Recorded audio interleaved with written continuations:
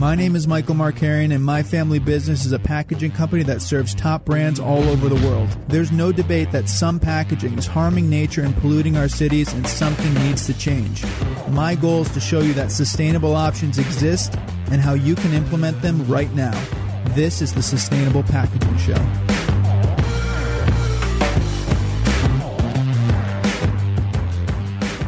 So are you struggling with the subjectivity of what is sustainable packaging versus what is not?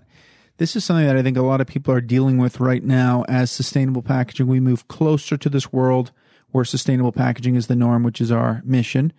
And I've been thinking more and more about it, how there is a level of subjectivity, but wouldn't it be great if there was a way that anyone, whether it's a brand, whether it's a consumer, just all of us who are passionate about sustainable packaging, that we could evaluate whether or not something's actually sustainable. So I took a crack at it this morning or this afternoon, and I want to present this to you, some ideas on a rating system for sustainable packaging. And I would love for you to give it a try with a package that you're considering. See if it helps, see if it's beneficial, and definitely feel free to give feedback. I want to start this conversation. This is something that I want to exist in the world, so I'm putting it out there. And I don't claim to have all the answers. I know there will be ways that I can improve this. So if you have improvements to this platform or this framework or this system, I'm calling it a framework, on how to rate sustainable packaging, let me know. Okay? Drop it in the comments, or you can email me, Mike M, M-I-K-E-M, at contemplepackaging.com. That's my email. All right, so I'm going to read this off. I got a little text here.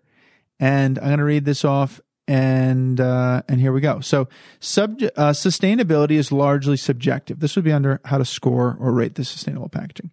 Sustainability is largely subjective. What is sustainable to one person may not be sustainable to another. There are many lenses at which you can look at sustainability, which we've talked about a lot on the podcast. But the question remains, how can we create an objective way to evaluate whether or not something is sustainable? I think this is a big question, not just in packaging, but in the whole world, as environmentalism becomes more and more important, or more and more the spotlight's on it. As a packaging company, we're tackling this question as customers are asking us to help them become more environmentally sustainable. We take this very seriously, and while sustainability is largely subjective, we wanted to put down some guidelines in writing that anyone can use to determine the sustainability of their packaging. I want to introduce what we can call a sustainability score or a Contempo score or something of the likes. We'll determine that later, but that's not important right now. This can either be a self-assessment or done by a member of our team or a sustainability expert that you choose. So each of the following 3 questions get a score on a 1 to 10 scale. So there's 3 main questions, 1 to 10 scale, and then you're going to add it up. The first question, at the beginning of life, defined as where all the raw materials come from to manufacture the packaging. What are the positive and negative environmental effects? So you've chosen this package, evaluate. What are the positive environmental effects at the beginning of life? And what are the negative environmental effects at the beginning of life? And then rate it 1 to 10. That's the first question. Question 2, at the end of life, defined as what will happen to the packaging. What will happen to the packaging when the consumer is done with it? What are the positive and negative environmental effects? And based on that answer, you're going to, again, rate it on a 1 to 10 scale. So we're looking at the beginning of life, where it comes from, the end of life, where it goes, and we're going to evaluate the positive and negative environmental impacts and effects. And you might want to brainstorm that. Think about that. Whiteboard that with your team. Really get in deep. If you really care about this stuff, you want to think about what's the consequence, what's the effect. Cause and effect, right? Whatever that famous law is of thermodynamics, or maybe I'm botching that, but the cause is you've chosen this sustainable package. What's the effect? Think about it. And the third part is, how effectively does the packaging reduce the amount of raw material required? And rate that on a 1 to 10 scale. So do you have a little product like this and the box is like this? Little product with the giant box, for those who are not watching on video? Or have you been mindful about the amount of raw material you're using? So you're going to give a 1 to 10 rating on each of those, and you have a score out of 30. And then we're also going to give up to 3 bonus points for the following question. You get 1 to 3 bonus points. Is your packaging manufactured with renewable energy? And is your packaging manufactured in close proximity to where the product is being manufactured? I've talked to the main life cycle assessment company that we use, allocates about 10% to that.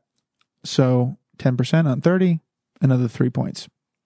So any score over 21, we're going to consider sustainable as far as this rating. So if you get a 7 and a 7 and a 7 out of 10 3 times on average, you're in sustainability. Now, this is somewhat of a, you could say we just chose this, but I really think the thinking behind it is sound. And whether something's a 20 or an 18 or a 24, there's a lot of subjectivity, but if something's a 3 versus something's in the mid or high 20s, you're going to get a better sense of whether or not there's a sustainable element to this. You can also, I put this down too, you can also get bonus points if your packaging is a measurable improvement to the status quo, even if it doesn't reach the 21 points. So as an example, you see in the world today toothpaste tubes that are now recyclable. In the past, those tubes were made with multiple layers and they were not recyclable.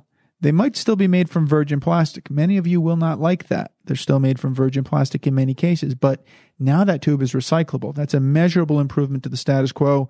So I would also be willing to give bonus points, or we need some sort of accommodation for those cases where there's not a perfect option, there's not a phenomenal option, but it's better, and we need to celebrate progress. That's one of our values. Okay, these are not hard and fast rules, but rather is a strong starting point on how you can think about sustainability if you're struggling with the subjectivity. Okay, so give the rating a try. Let me know what you think. See, grab a product that's in your, in your home or when you're shopping in the stores, and think about these 3 questions. Give a rating on a 1 to 10 scale and see where they land. So I'll say them one more time. At the beginning of life, what are the positive and negative environmental effects? That's 10 points. At the end of life, what are the positive and negative effects environmentally? That's 10 points. And the third question is, how effectively does the packaging reduce the amount of raw material required? I hope you like it. I hope it brings some clarity. And thanks as always for watching the Sustainable Packaging Show. Let me know what you think in the comments below. Thanks for listening to the Sustainable Packaging Show. The time for greenwashing is over. If you're looking for sustainable packaging in the cannabis industry, email wow@contemplapackaging.com.